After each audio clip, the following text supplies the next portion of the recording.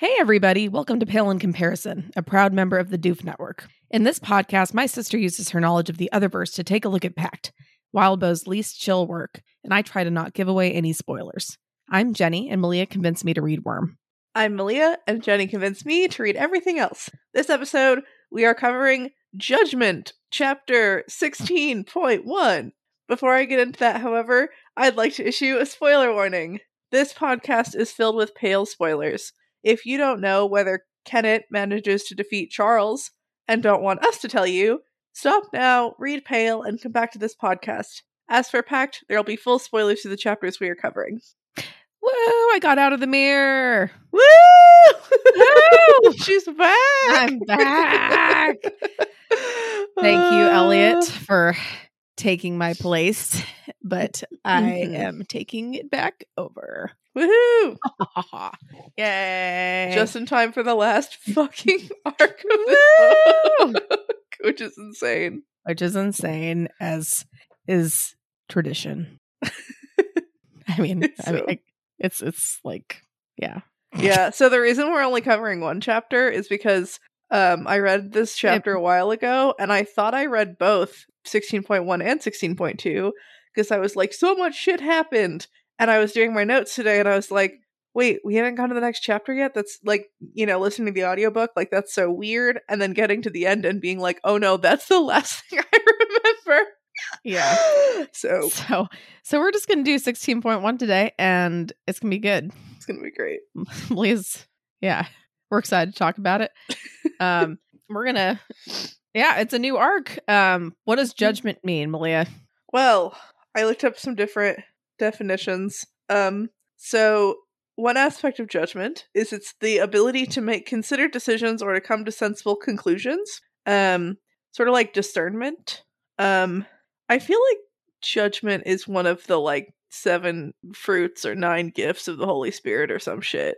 I have those reversed. I think it's 7 gifts, 9 fruits, whatever. And I could look that up, but I didn't. You could have, but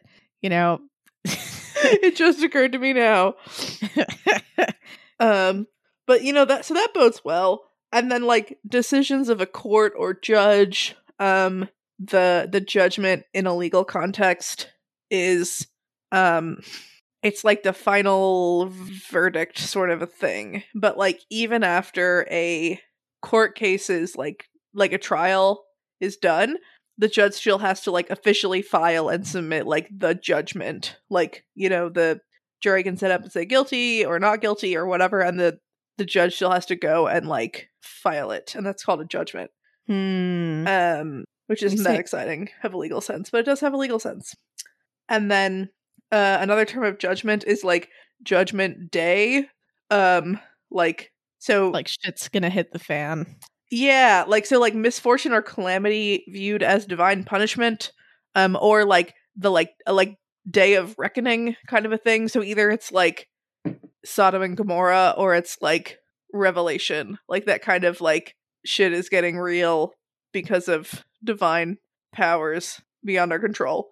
And then tarot is fun, and judgment is one of the cards of the major arcana. And specifically, it's the second to last card. So it comes right near the end, which is fitting for the story. It's number 20, and it's about self-reflection and self-evaluation.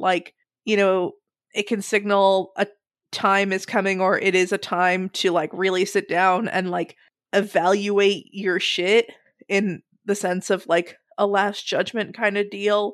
Or maybe Osiris weighing you type of thing. It can be a sign that you're judging yourself too harshly. And then it also, it can have to do with resurrection or awakening in the sense of Judgment Day, right? Where the Christian view why you weren't supposed to get cremated back in the day is that you needed that your body later because you would be resurrected, and it would be a new period would start. Things would come to an end and things would begin, and so that really fits this period of the story, right? Things are coming to an end, and maybe new things are beginning. Things but are coming to an also end, which is shit's gonna get fucking insane. it's gonna be wild. Elliot compared a recent Pale chapter to like Pact on steroids, and then I reread this chapter and I was like, no, it's not. Like the scale is bigger in terms of how many people and whatever are involved, but the shit's wild. Yeah, yeah. Oh, Pact, we love Pact you. has just no chill. Pact has no chill, and we love it. We love it. So I wanted to share with you guys one other judgment. This is so stupid, but I'm gonna. So, I was trying to look up the chapter online, and for some reason I wasn't really thinking, and I didn't type Pact or whatever. I just typed Judgment 16.1. So what came up was the Bible, Judges 16, chapter 1. I'm gonna read you guys what that is right now. All right, this is Judges chapter 16, verse 1. Okay. One day, Samson went to Gaza. He saw a prostitute there, and he had sex with her. The end. It's a great start to a story. Yeah, is this when Samson still had hair? Could you figure that out? I didn't. I guess the end of the Samson story is no, he still did have hair. Yeah, he did because he met Delilah a little after that. Yeah. Okay. Wow. Cool. So he. Sorry, just reading this. He saw a prostitute, had sex with her. People in Gaza were told Samson is here. They surrounded the place where he was staying. They lay in wait for him all night at the city gate. They kept quiet, saying, "In the morning, we're going to kill him." Samson lay there until midnight. Then at midnight, he got up and took hold of the city gates with his 2 posts. He lifted up the gates, put him on his shoulders, and carried him to the top of the hill that faces Hebron. And then he fell in love with Delilah later on. So why do we need to know about the prostitute? Because that's why they wanted to kill him, I guess. Really? I thought it was just like they already wanted to kill him and he happened to just took a break. Like it's a little bit of a detail. Like this is where he was. Like he stopped here for lunch. Yeah. Except he saw a prostitute and yeah, you're just like, great. I mean, I don't know. I don't know who wrote this. It was a detail that was important to them at the time. I don't think God was like, you need to make sure they know everyone knows that there was a prostitute. Like, why did they choose to put this in the Bible? I don't know, but yeah, because it doesn't even seem to pass that much judgment. Like, I can't tell whether it's like this was. Yeah, it's just like this is what was happening. Yeah, this happened, and it's like a weird like establishing detail, and then it's like, and then these dudes wanted to fucking kill him, and you're like, oh shit. But just like there was a prostitute. There's a prostitute. He slept with her. Yeah, I mean, I guess it happens. Yeah, like what? I don't understand. Yeah, my question is, how does that connect to this chapter? Because it must. I think it has to, because it came up when I Googled it. Right. So, okay. So let's think. Who is Samson and who is a prostitute? Do I need to read the summary first? And then we can maybe we'll come back. Yeah, maybe we can come back to it. Okay. I'm going to read the summary and then we're going to decide who's Samson and who's a prostitute. Okay. Rose comes face to face with the lawyers while Blake feeds her memories. Imitations of the dead come to torment the living. Everyone fights. Faisal decides to maybe be helpful, but is taken over by flute magic and a rocket launcher to the rescue. Okay, this is going to be difficult. So if the dudes laying in wait to kill Samson are the lawyers... Okay, but no, wait. That's too far ahead. The only thing that's applicable is one day Samson went to Gaza. He saw a prostitute there and he had sex with her. That's it. That is the first verse. So we can't go on. We can't. Okay. I know. We can make this a discussion question, but we might not be able to get to it because Reddit is protesting. Woo! Rightly so. But anyway. Yeah. We'll just let you dwell on it, readers. You know, Yeah. you should do a little bit of this Who work was the prostitute to yourself.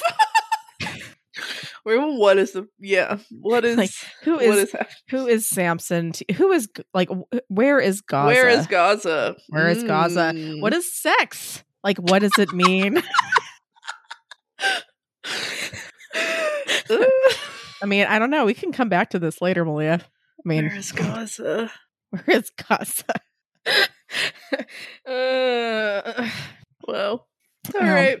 This is not the kind of biblical like examination or like that. Like, I don't think this is exactly what they mean when like study the Bible. I just don't think. I don't know. I don't know. You know what? They put it in there, okay? Right, like who are we to pick and choose what we do or do not close read? And also, that's the only part of like the verse. Like that's it. 2 sentences. They couldn't add anything else in there. Just like he went to Gaza, he saw a prostitute there, and he had sex with her. The end. How do they break up verses in the Bible? I don't know. You're a better Catholic than I am, Leah. I mean, I don't remember being taught that, but I don't know. Maybe someone knows. Well, they don't teach you how to write the Bible. It just happened, But like sometimes they'll teach you about how the Bible was written. Yeah. Yeah. Well, maybe they just didn't think. I also don't know how chapters are broken up. No one's taught me any of this. Yeah. And why? I'm just like, why? Not only is that a verse in itself, it's the first fucking verse. Well, it's establishing, Yeah. It's like, but like they could have still been like, what, when, where. But it could also have been like, why? The people in Gaza were told Samson is here, and then Samson saw a prostitute and had sex with her, and then they surrounded the place. No, it's like, but why? Right, like that's it. Those details are just establishing. It's not actually important. But like, yeah. But why? But like, why? Why did they say the prostitute? Why didn't they say like he stopped at the cafe and had some hummus or whatever? Because that's inaccurate or a weird euphemism. Oh my god! Okay, we better. Okay, that's not what I meant it as, but you know what? Fair play. Oh, I'll try to do that. Fuck. Okay. All that being said, Malia, what did you think of this chapter? This chapter was a lot, and like on our brief discussion before this podcast, maybe not quite as insane as I thought, but in a way that is worse for everyone involved. But we'll get there. I don't know. It was nuts. You can almost compare it to this verse in terms of like it's so short, but it says so much. It says so much. It says so much. So many things happen. So many things happened. All right. Well, we'll start with talking about how Rose comes face to face with the lawyers while Blake feeds her memories.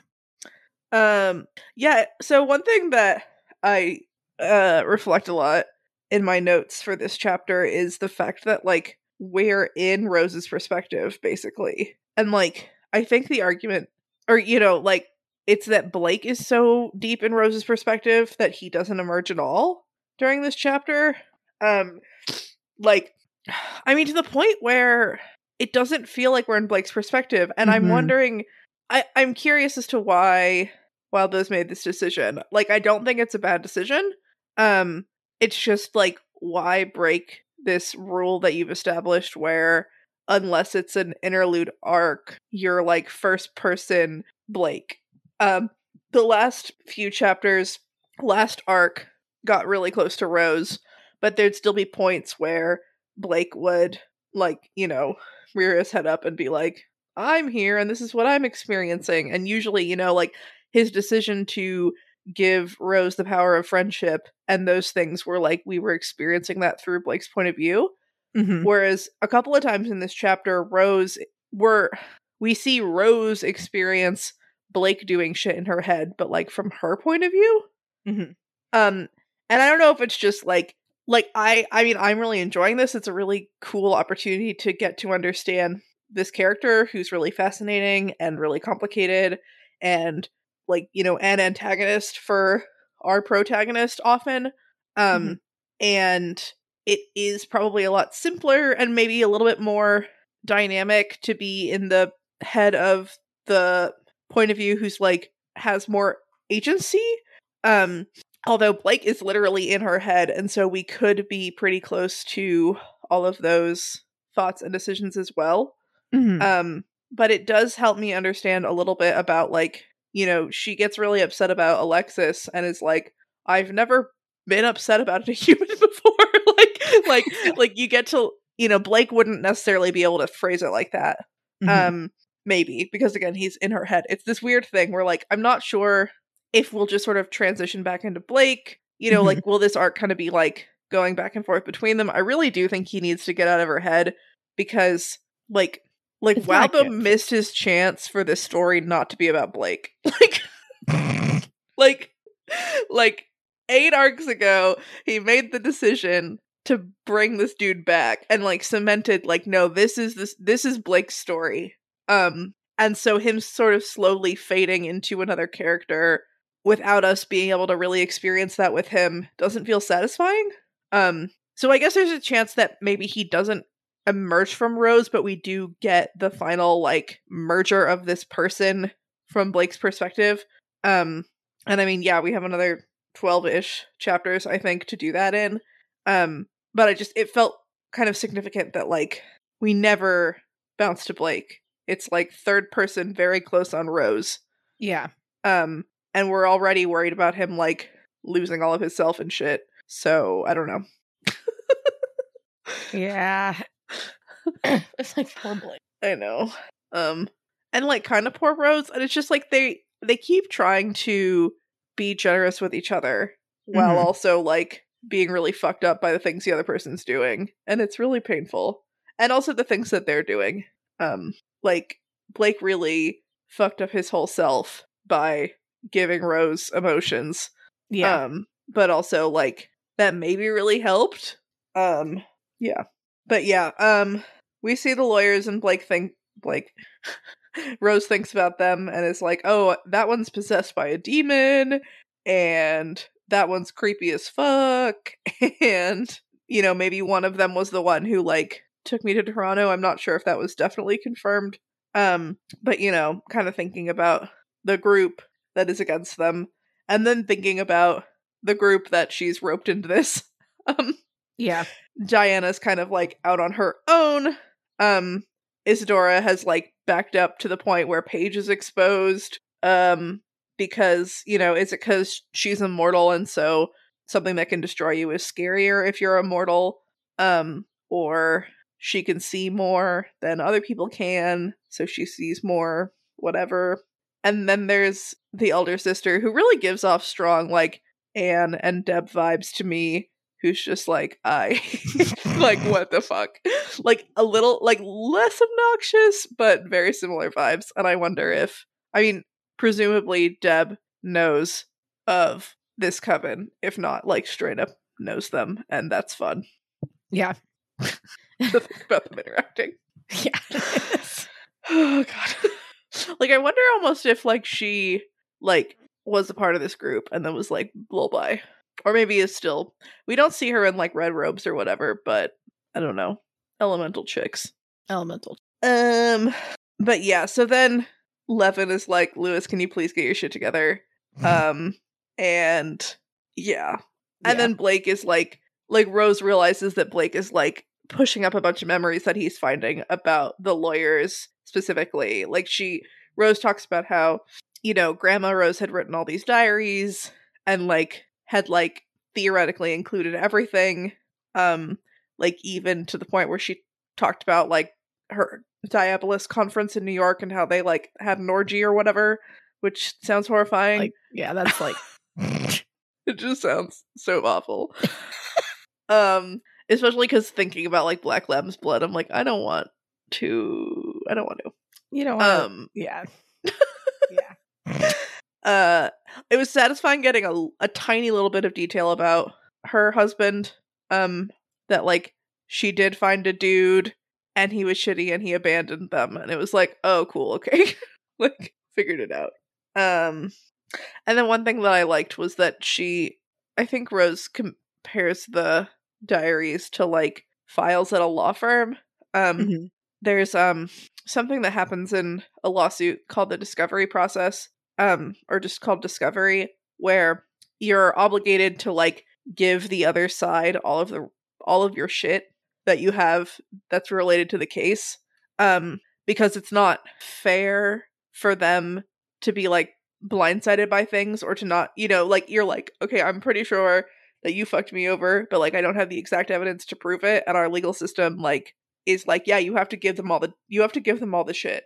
But like part of that is giving so much shit that it's a little overwhelming and they have to like sift through to find the good stuff. And part of it is being comprehensive and like responding to the discovery requests in a way that isn't like hiding anything. And that's an interesting sort of balance between like, yeah. And so back in the day, because now it's electronic, but back in the day there'd just be like boxes and boxes and boxes of like paper that would be taken to another law firm for them to look through, and just kind of most of that shit is not useful or relevant. And so trying to sift through and figure out find the narrative among all the garbage.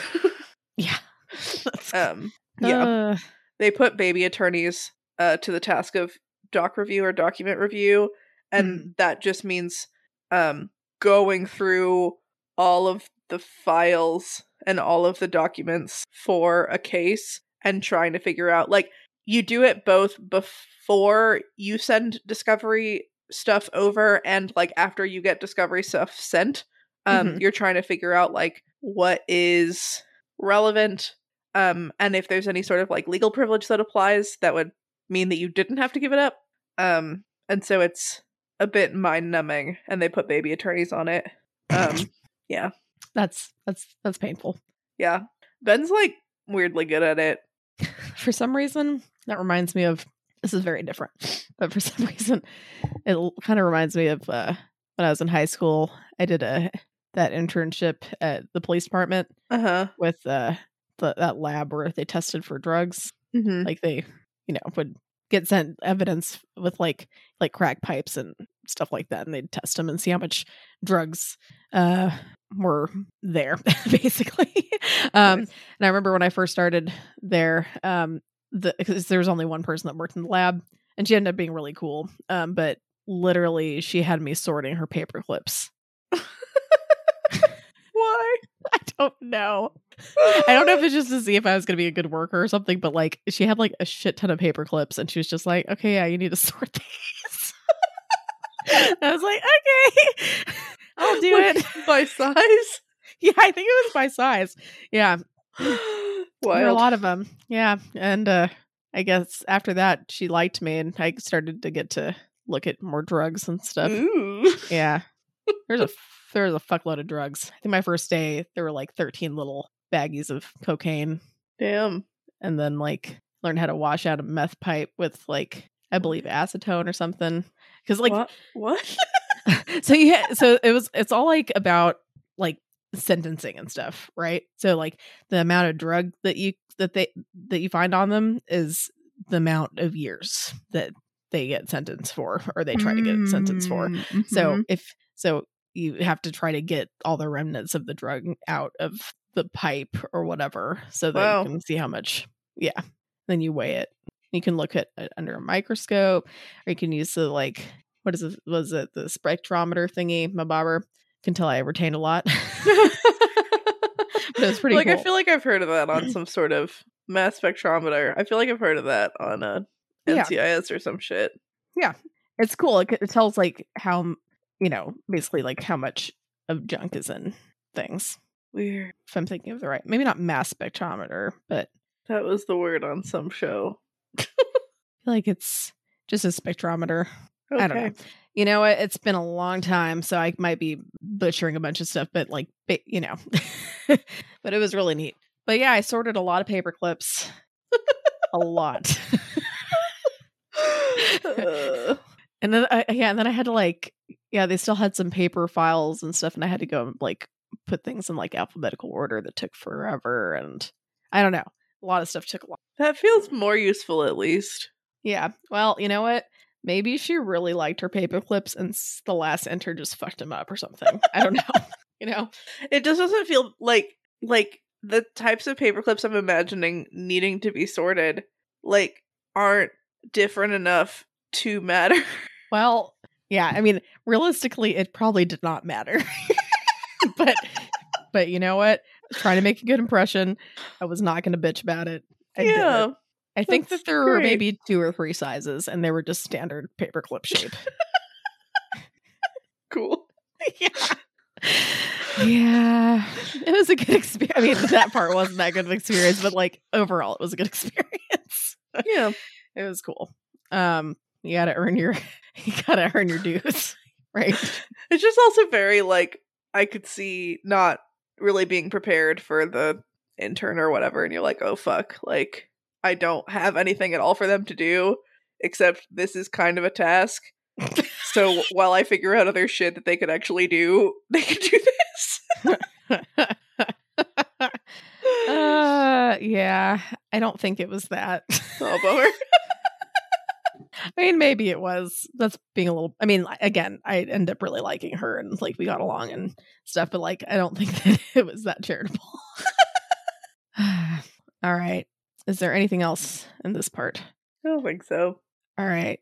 Imitations of the dead come to torment the living.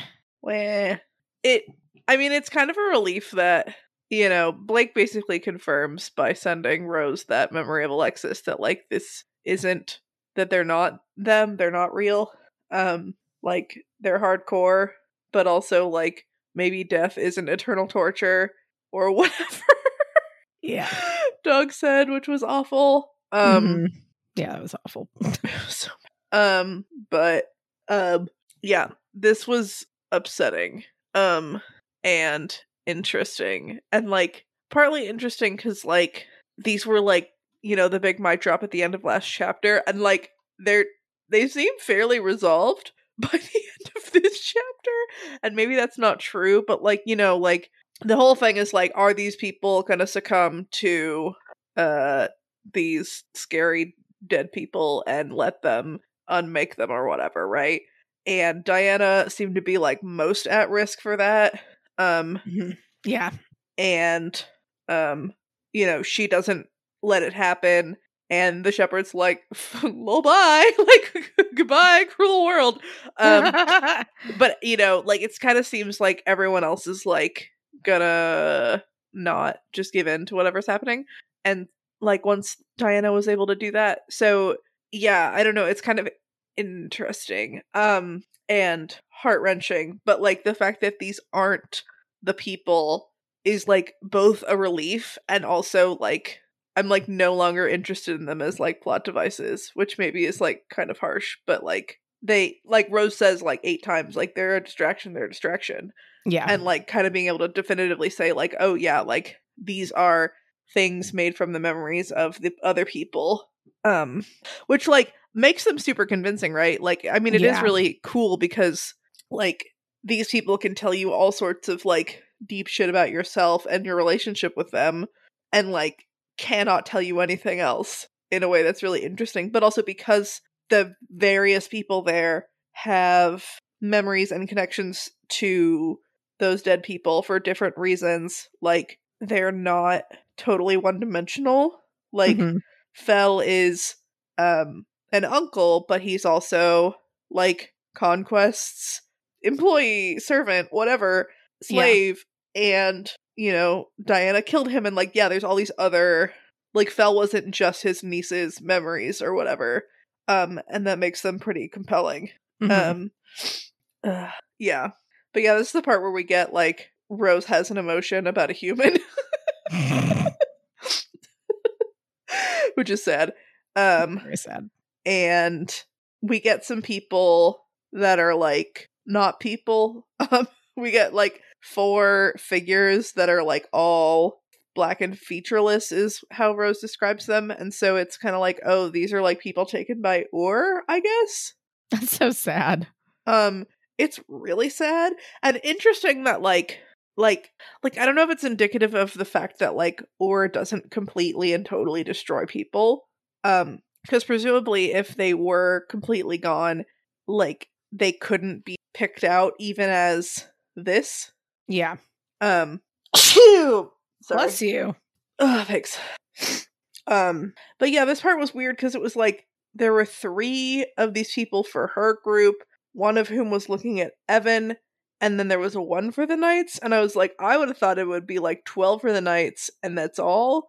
Like, who else did they lose? I know. I mean, we know that there were those goblins that are gone. That would be wild if they brought back some goblins to stare at them. With like the barest connection to any of them. Yeah. But yeah. Yeah, Callan also somehow like I, feel bad about Callan or whatever. And like, Kristoff's there, so maybe there's some like sympathetic memory of Callan, but also like he's just like, I gave you baths, like you pooped in your diaper, like it's like, oh my god, like please shut up. Like, Doug's being distressing, but also like cute and great, and Laird's just like, I exist, I guess. I don't know. And Fell's like, maybe I will kill all of you or something. But Callan's just like, oh my god, like everything sucks. Like, it's really funny and awful and funny. Also, it's just occurring to me as I'm looking at my notes, that maybe when he said I gave you baths, he was talking about Kristoff or talking to Kristoff. I thought he was talking to Rose. And I was like, why? I was like trying to imagine the world wherein like somehow like the various pieces of this family were coming together. Like they'd have to spend enough time with each other in the various pieces of their family, like where he would be giving them a bath. I just can't. I can't. Because also like he probably would have been like 8 or something for like the Rose contingent. I'm not sure because he's not that much older than them. So for Kristoff, that makes way more sense. Anyway, he's still a lot. He's still a lot. But yeah, Face All decides to be like, for the record, like, I hate this. And yet, I will do nothing to prevent this. Like, thanks a lot. Right. And so Isadora takes the opportunity to be like, see, Blake, I told you to fucking kill yourself. And it's like, okay, this was not necessary, Isadora. Please stop. And Rose somehow manages to be like jealous of the fact that like Isadora is telling Blake to go, that he should have killed himself or whatever. You guys are such a dysfunctional little family. It's like, oh my god, like I guess somebody looking directly into your eyes and saying something and then being like, I'm not talking to you is like really fucking rude. That is pretty fucking rude. Especially because she could have said, Blake or Little Warrior or whatever to make it clearer. As opposed to just being like, oh, Rose, you don't matter or exist to me. So like that's fair to have like a reaction to that, but also Isadora just like, what the fuck? This isn't helping. Blake is like, maybe an 1/8 of a person at this point. Like, leave him alone. Like, he can't do anything. You don't need to rub it in. Yeah. Like you're being kind of you're being complete bitch. We're so far past the point where that is constructive. Oh my god. Yeah, it's definitely not constructive. I don't know if she cared if it was constructive or not, to be honest. That's fair. I don't think she cared. I guess they are facing like demons. Yeah, I guess that'll make anyone a little testy. Yeah, but and it is pretty rich how Rose manages to like get mad at Blake for this.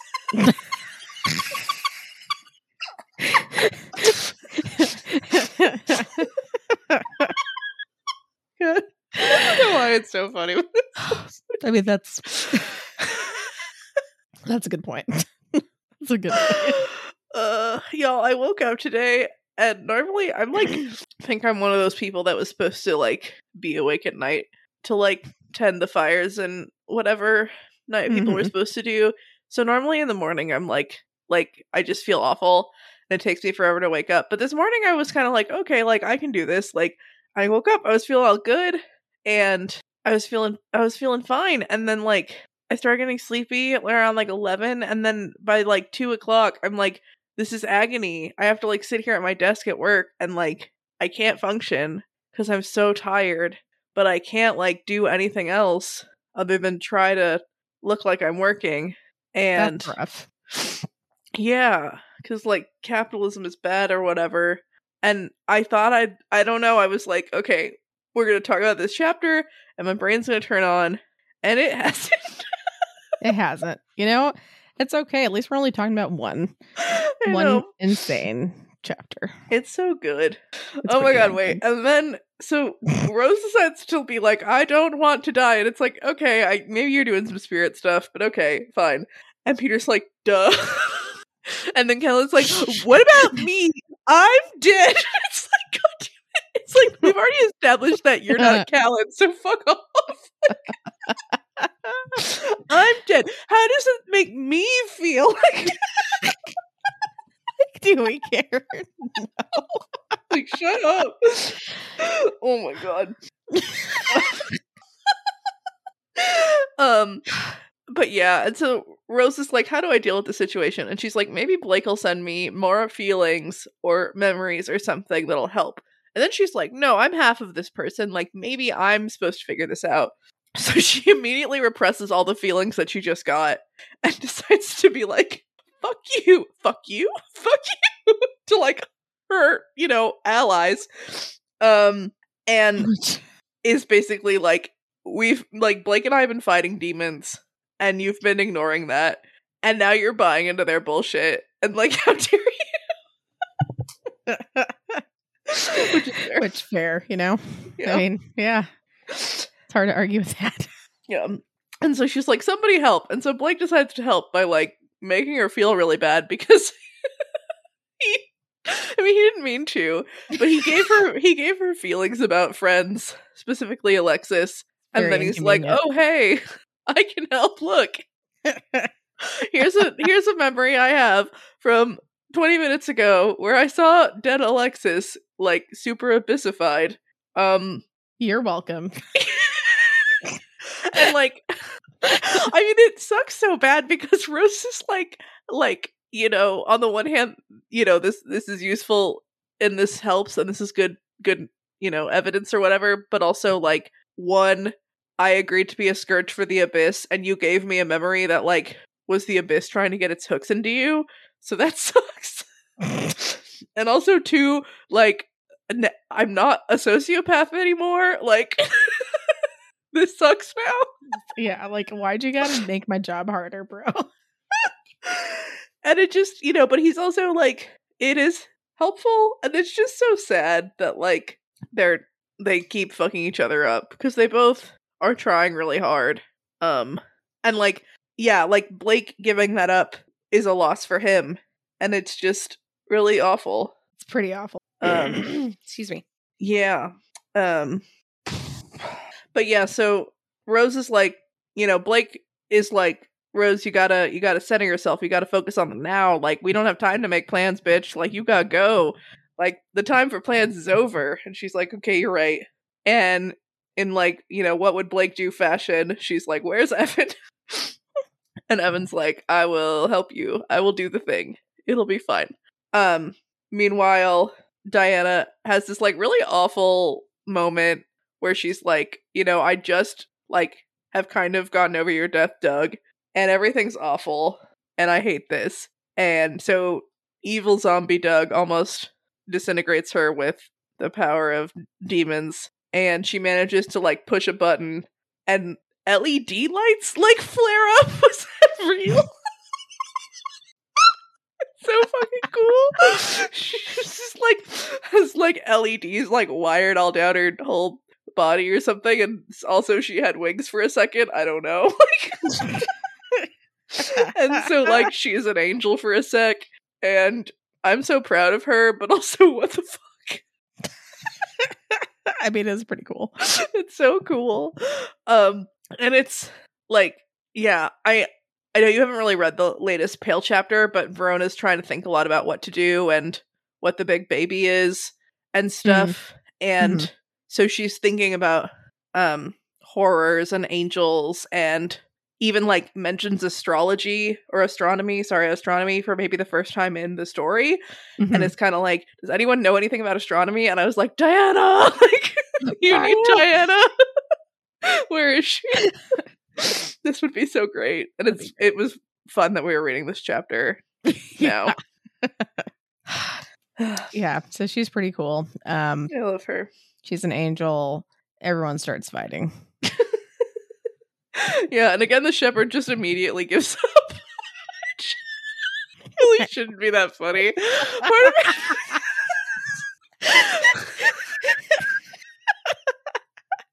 He's like, fuck it, it's not worth it. And like, it's really like traumatizing how he dies and all that. Part of it is that I can't really remember the exact details. I know there were 3 kids. It's something about them dying, and he's like been obsessed forever with that. So it kind of makes sense. I think I find it funny that like Wildbow has brought this man back into the story just long enough for him to like die in a super like tragic and horrific way based on like this very specific backstory that, again, I don't really remember because for us that was like years ago or something, but like that no one else there knows about. And it's probably gotta be like, yeah, really, I mean, it's a cool way to be like, these things are scary and bad, but just this man has no more fucks. And so yeah, so Rose is like, I must rely on the things I have going for me, which is conquest. But then also is like, maybe Blake is something I have going for me. So hopefully that was useful and not worse for Blake when she reaches out to him as well. And so Evan manages to save Rose's life in his classic way, where, you know, she's trying to not get shot by Fel, and he jumps out of her hand or whatever, in a way that like pushes her down, which means the bullet misses, which is cool. Evan's the best.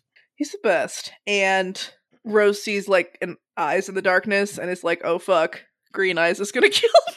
And I'm like, that's probably not what is happening. It's kind of upsetting that you're so afraid of her, but also she is scary, I guess. Yeah. And she does not like you because you've eaten Blake. Yeah. But also she probably wants to like make sure that nothing bad happens to you because you've eaten Blake. Yeah. Wonder where she is. Because it's not her. It's a big imp that Alistair manages to make into a slightly smaller imp. And then it helps a little bit, probably. Yeah. Maybe. And then one of the because we got astrologers, we got elementalists. It really is whatever's happening in Pale right now.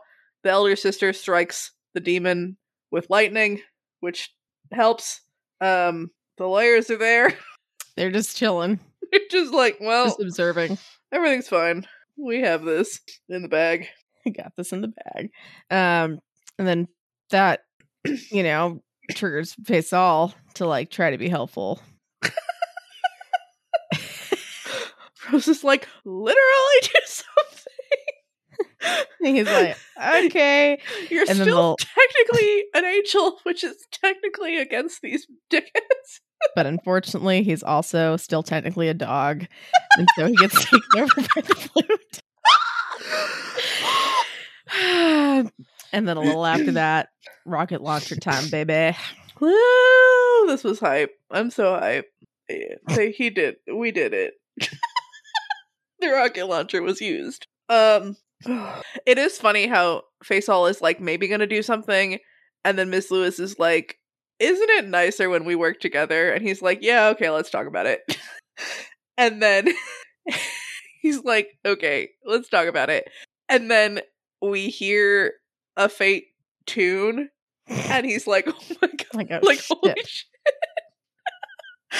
Because we, remember that the whole thing was we were going to try to go get the pipes from the abyss or whatever.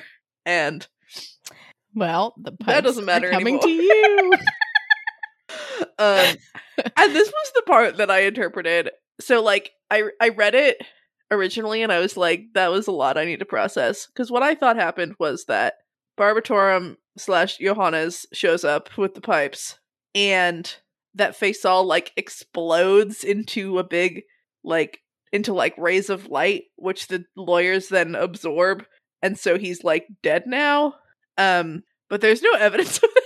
Just that the lawyers do absorb some sort of light that comes off of him, and, so presumably he's fully, like, taken over by, Barbatorum because of the pipes, and so now we also have an angel on their side, which is bad.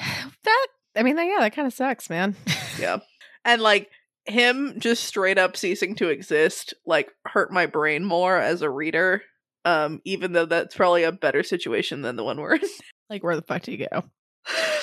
Just, like, if now there's an angel that they're controlling as well, like, we're so fucked.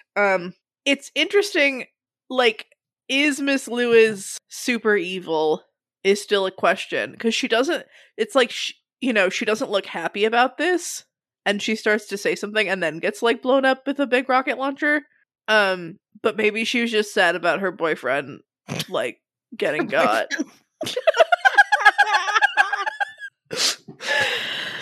I mean, technically, her side has control over her boyfriend now, I guess. Yeah, but like, Barbatorum does or whatever, like, she doesn't. Oh, that's true. That's awkward. Barbie's got her boyfriend. Yeah. But then, yeah, Ellie fucking comes in clutch, and Andy uses the rocket launcher because, what better time than demon lawyers? And unfortunately, I'm sure it did not do anything other than give them a minute. Not even a minute, It was probably really annoying, though. Oh, it was probably really annoying. I mean, she, her getting shot sucked, so maybe it gave them a couple minutes. Yeah. So I don't know if it fucked Barbatorum over at all, but probably not. Yeah. And it's upsetting that that he looks like Johannes, because I still think Johannes really, like, sacrificed himself to help everyone. Mm-hmm. Well, he's still in Johannes, so yeah. But yeah, he's just like, poor Johannes. Yeah. I know. That fucking sucks, man. I know. I bet he's making him play a song that he really hates too. That's just that demon bullshit, Or just, something that reminds him about, like, a really traumatic event in his past.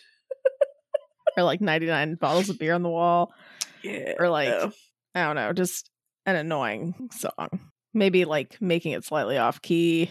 Just making it demonically bad. It's like, that's actually the cause of this despair Rose felt. Not really even the shears, just, like, that fucking terrible music. That's not true, but still. All right, so now we get to talk about our Pale in comparison section, how this compares to Pale. So have you read this? I read it. Okay, so Jenny hasn't read the full chapter, but I copied and pasted some paragraphs that you want to talk about. Because and I think I was close to it. Yeah, this is toward the beginning of the chapter, and this is when we learn that Verona has learned at least somewhat about diabolism. It's like, oh, fuck. I mean, like, for this podcast and everything, I do kind of want, like, them to be in a situation and then for them to meet, like, a weird tree guy with a bird, and for it to be like, I'm Blake Thorburn, I'm here to help you, or whatever. Like, that'd be so, like, exciting and lit. But also, like, this isn't the, like, Scooby-Doo and the Harlem Globetrotters episodes or whatever. Like, this is, like... This is, like, the opposite. This is, like... Scooby-Doo and the Harlem we're not here to do a crossover. So... And that would be, not the same vibe of a crossover. Just to be, I mean, I'd be so hype. No, I'm not saying it wouldn't be hype. I'm just saying, like, you can't really say that it's the same fucking vibe. I think they would both be. They're both amazing in different ways. I'll give you that. Because that was a great episode. But it was exciting to be like, you know, diabolism. She said it. I'm like, oh my gosh. And just the fact that she's like, you know, there wasn't a field of practice that didn't tap into it. There wasn't anything that was safe from that vague worry that an obscure spellbook could actually have the wrong sort of summoning or symbols left in it. And it's just like, what? Why has no one mentioned before? Like, oh yeah, like you might just summon a demon and you just have to live with that. Like, the fact that is possible all the time.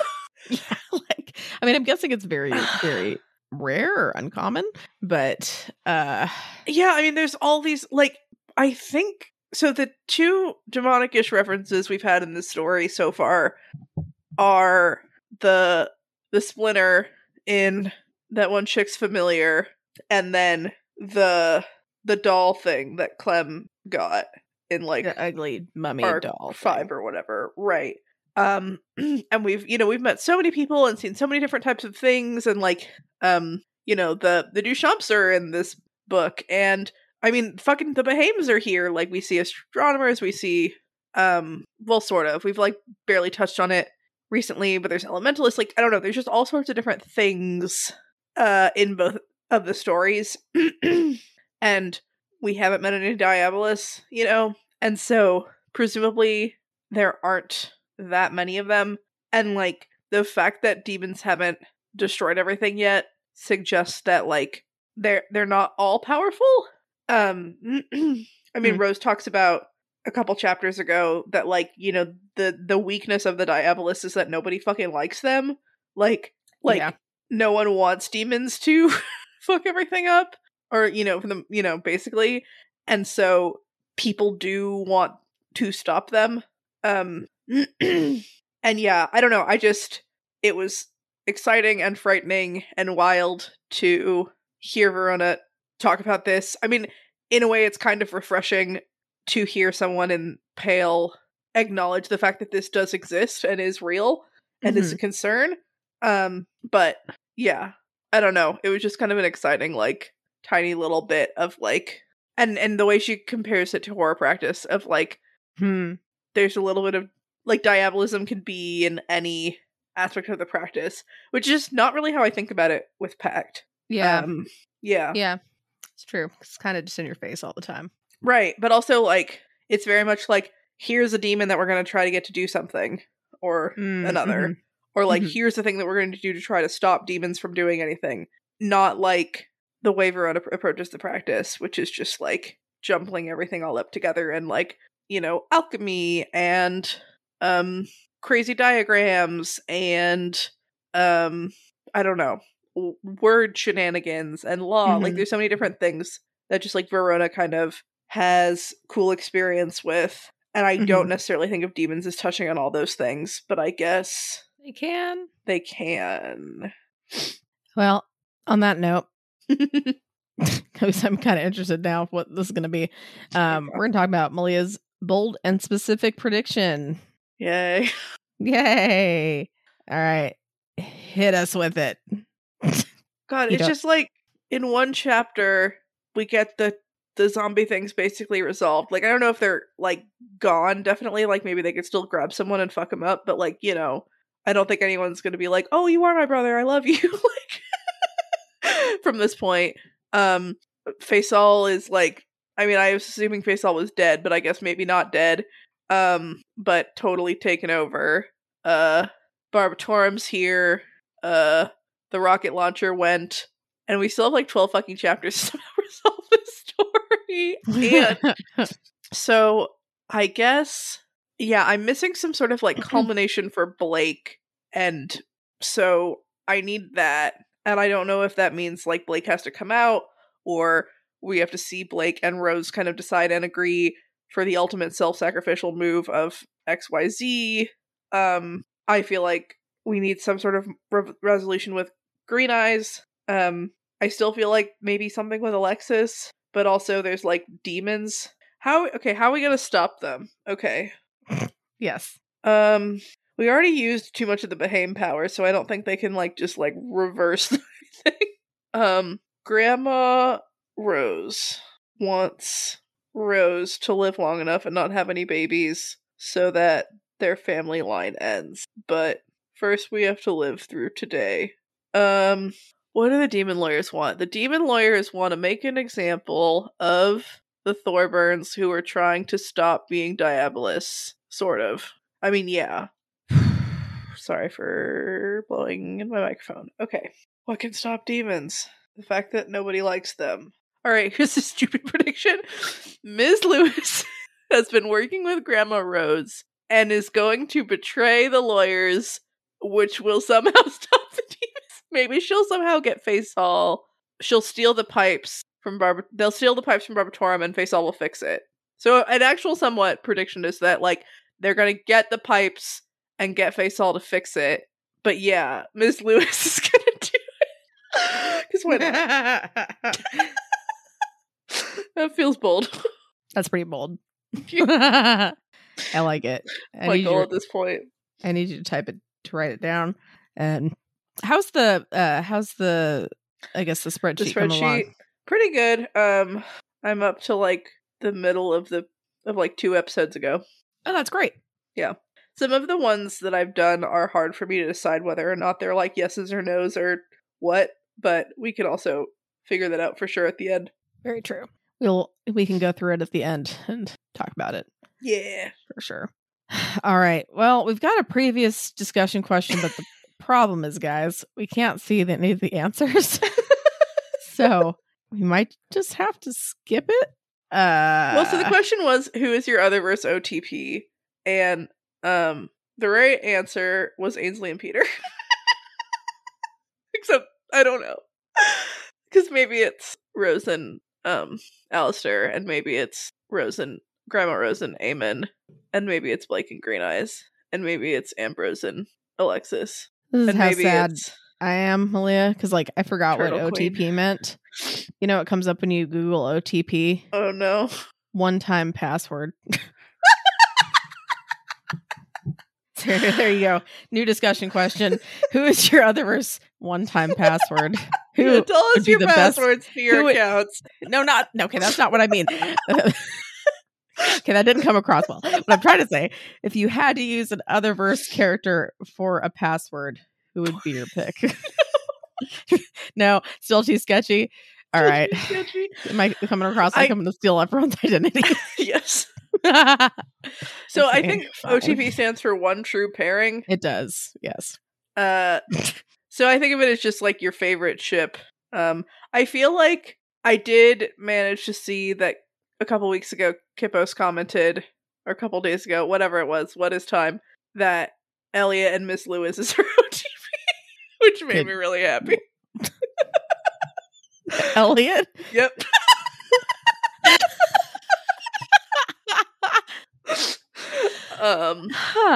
Did she give a rationale why? I think just the way he was talking about her in one of the episodes. Oh, okay. But I also think maybe Gotcha. he was trying to like throw me off of the fact that she's super evil. But yeah, I mean, so shout out to that both. answer. Do It you could have a be both. favorite ship in the Otherverse, Jenny? It doesn't have to be packed.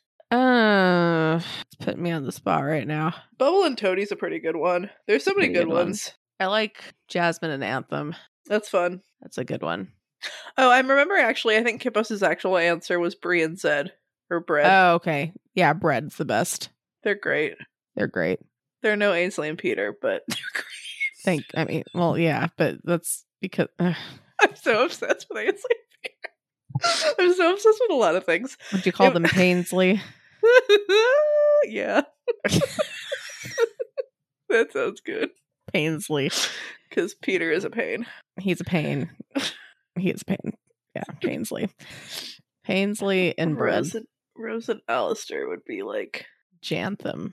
Maybe that's not quite as good. Jantham sounds fun. That does sound fun. Jantham.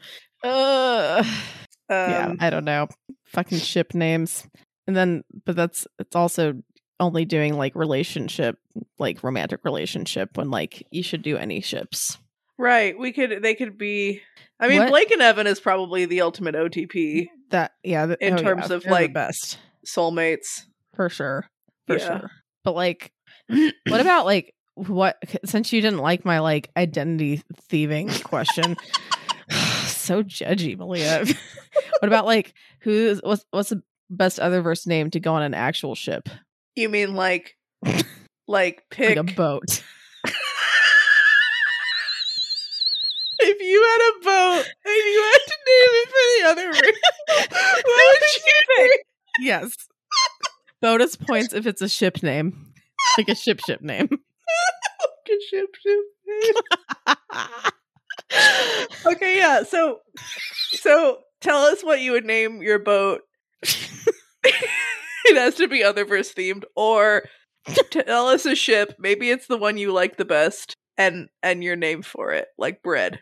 Yeah, I mean that's a weird name for a ship, like a boat. Yeah, and also tell us what like, type of ship. Yes, you could be like in terms of bread like, because is it it attracts the fish or something. I don't know. Is it a little speedboat? Is it like a pirate ship? Is it a tugboat? Is it yeah, is it a yacht? You know, there's so many options. Yeah, basically. Just tell us about ships and their names. And the sad thing is, we probably can't put this on Reddit, at least for a little bit, until the protesting is done.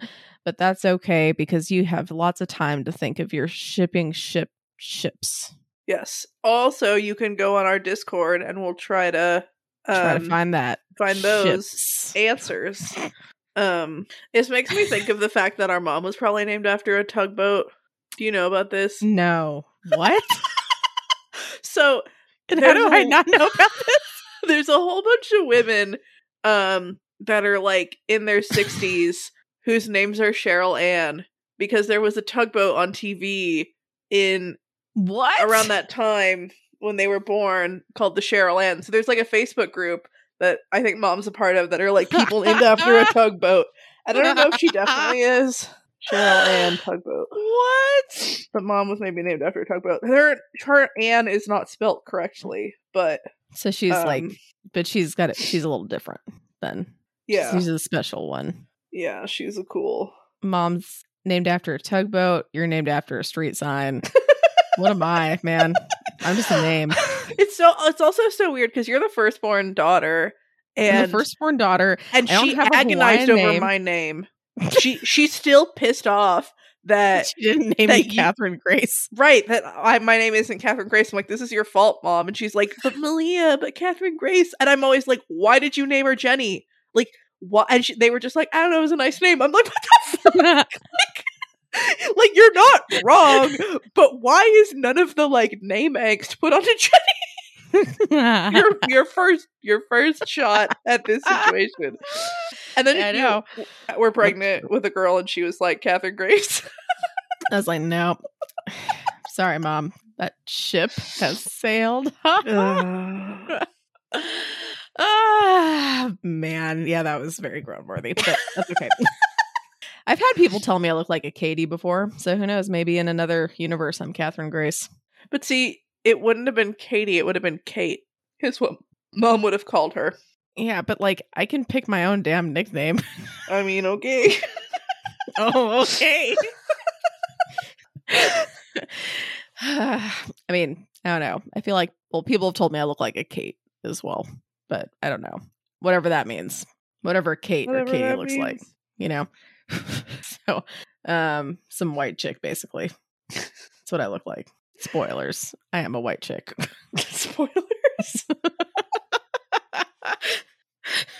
This is so weird. Well, welcome back, guys.